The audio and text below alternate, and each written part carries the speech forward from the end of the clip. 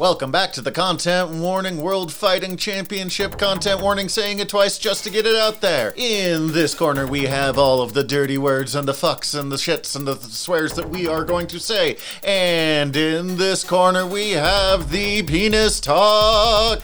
So, in case you haven't noticed by the fact that I said all of those already, we will be having various dirty conversations and probably swearing a lot. Ready? And fight!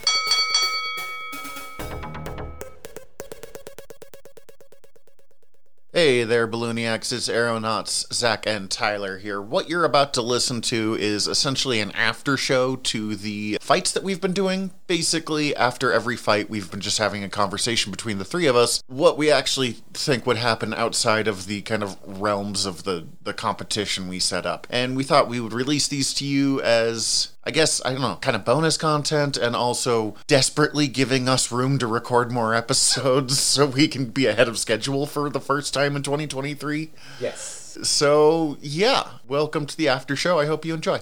I think Gwen wins. Yeah. I don't think I think this is the most one-sided in somebody else's favor that we've had so far. Really? Absolutely. I honestly feel like I did a really bad job of researching because I just also think I suck at debating. You were like, she's strong! She's strong! I don't get how to just... I think you're counting way too much on him being able to close the distance when she can just stick to the ceiling. And even if she doesn't stick to the ceiling, she can literally punch him to death, I'm pretty sure!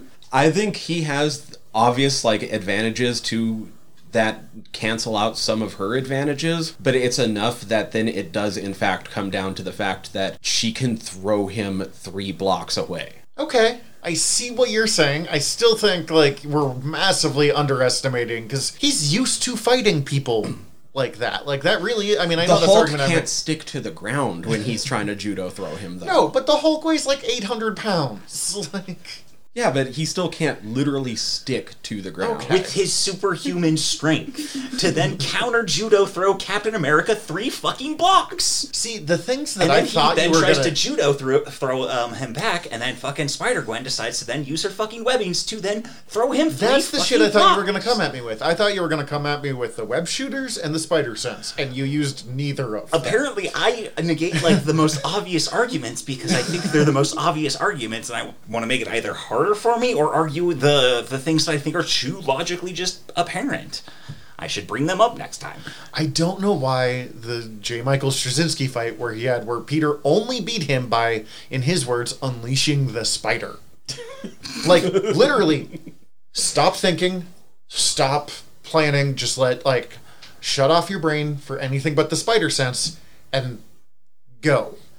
I don't know if Gwen has the, experience and comfort with her powers to be able to do that to the level that she needs to be able to do to take on Steve Rogers, who is such a not just a strategist, but a by the moment strategist. The moment something happens, he's really good at a thing has happened, I'm immediately reacting, or I am making the thing I want happen.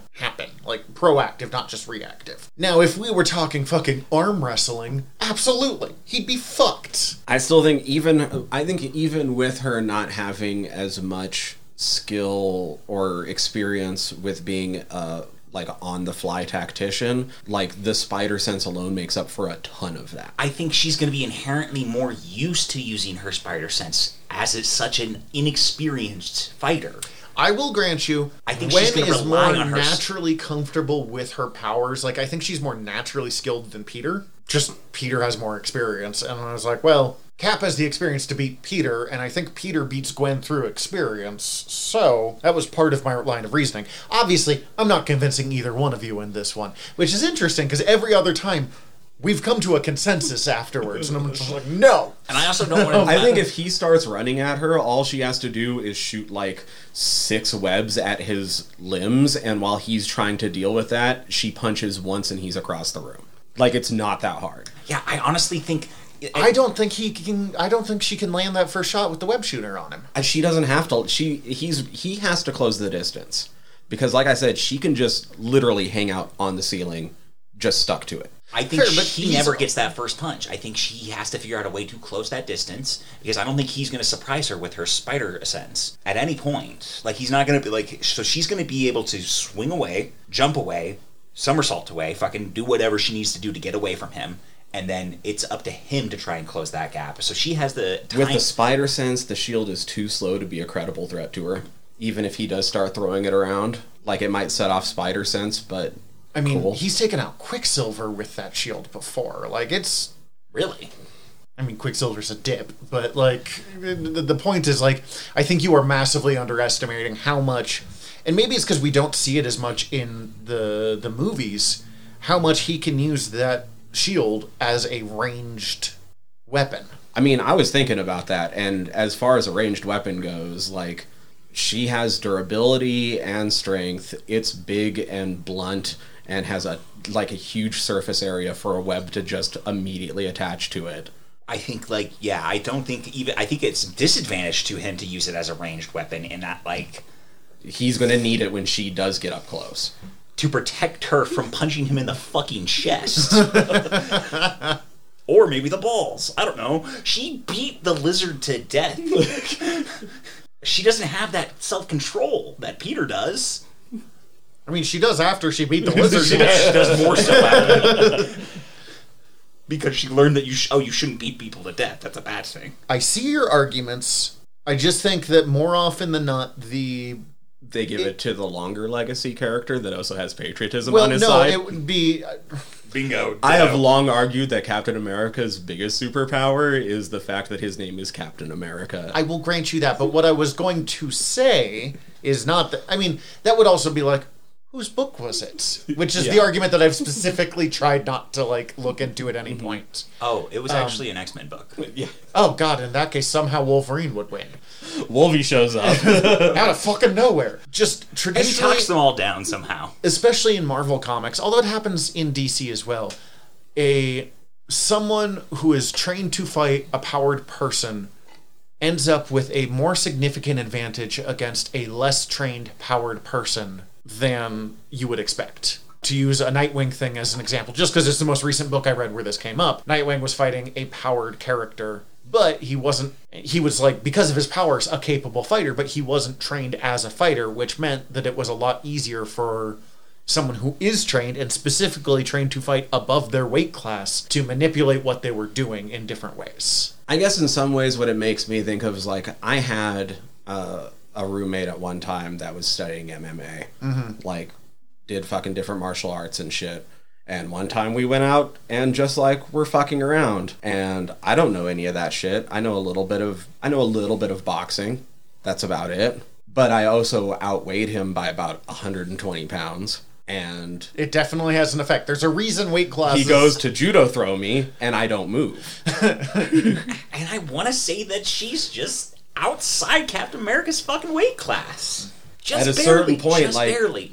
Like, we both had advantages, and eventually, and they kept canceling each other out until it was like, cool, well, there's only one thing left, and he's getting just outclassed. No, we disagree, but I am not disagreeing with your arguments, if that makes any sense. Yes, like, and I don't disagree with your argument. I think your argument is very valid, and I also want to say that if roles were reversed in arguments, I still think Spider-Gwen would win, personally. It's not just that I'm adamantly trying No, fair enough. my character here. It's when how I argued Nightwing, and I was like, God, I think Daredevil has this by, like, a hair. I've lucked out with getting people I actually like. I just keep thinking of, like, any time, and this happens in Avengers books all the time, a, like, way more powered person ends up against Captain America when all the Avengers and all of the, we'll say, Masters of Evil pair off to fight, and they're like, oh, just a normal man with a shield and a flag, and then Captain America just, like, pastes them. And I think that was affecting my stuff, but, I mean, there is no getting around.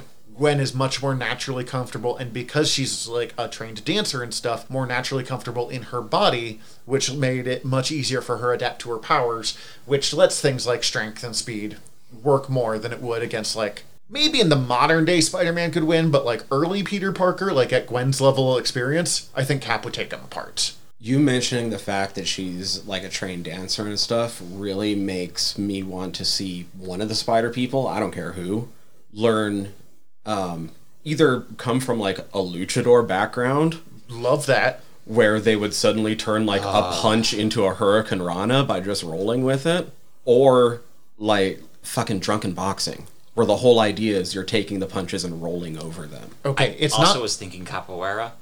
it's not drunken boxing, but there's this great fucking bit right before Spider Island, and then it culminates in Spider Island, which was... People have issues with Dan Slott's Spider-Man run, and some of them I agree with, and some of them I don't, but, like, that run, like, that part of the run was fucking perfect. Spider-Man loses his spider sense, and he's getting his ass kicked. So Shang-Chi teaches him how to fight. And, like, borrows tech from Tony Stark so he can wall crawl and stuff, too, so they can develop the spider style, which is Okay. goofy, but, like, fun. And so he's not... I mean, He's not an expert martial artist by any means, but he learns how to fight with his abilities. and with his abilities and his stuff. And then later on, once he gets his spider sense back, you combine all of the reactions and stuff he learned from Shang-Chi. Oh, God. And then popped that in and went from like, I'm doing pretty good, but I'm losing this fight where I'm massively outnumbered to like, fucking just give up, kids. Like, Dude, that just feels like the equivalent of like Rock Lee taking off his weighted, yes, his weights. it Just had like, 100% the same feelings. Oh, like, now we're fucking here to play, baby. all right. That's all I got. Yeah, though. I think that's where we're at. Well, that's it for today, folks. We're taking off. But before we go, we'd like to remind you to hit subscribe and check out all of our sister shows at earworm.com. That is EARVVYRM.com. Other ways to get in touch with and follow us will be in the show notes. As always, we want to give a special thanks to our editor, Stephen Gady, and to Ian Ford for our theme song tracks. Until next time, I'm Tyler. And I'm Zach. Up, up, and away.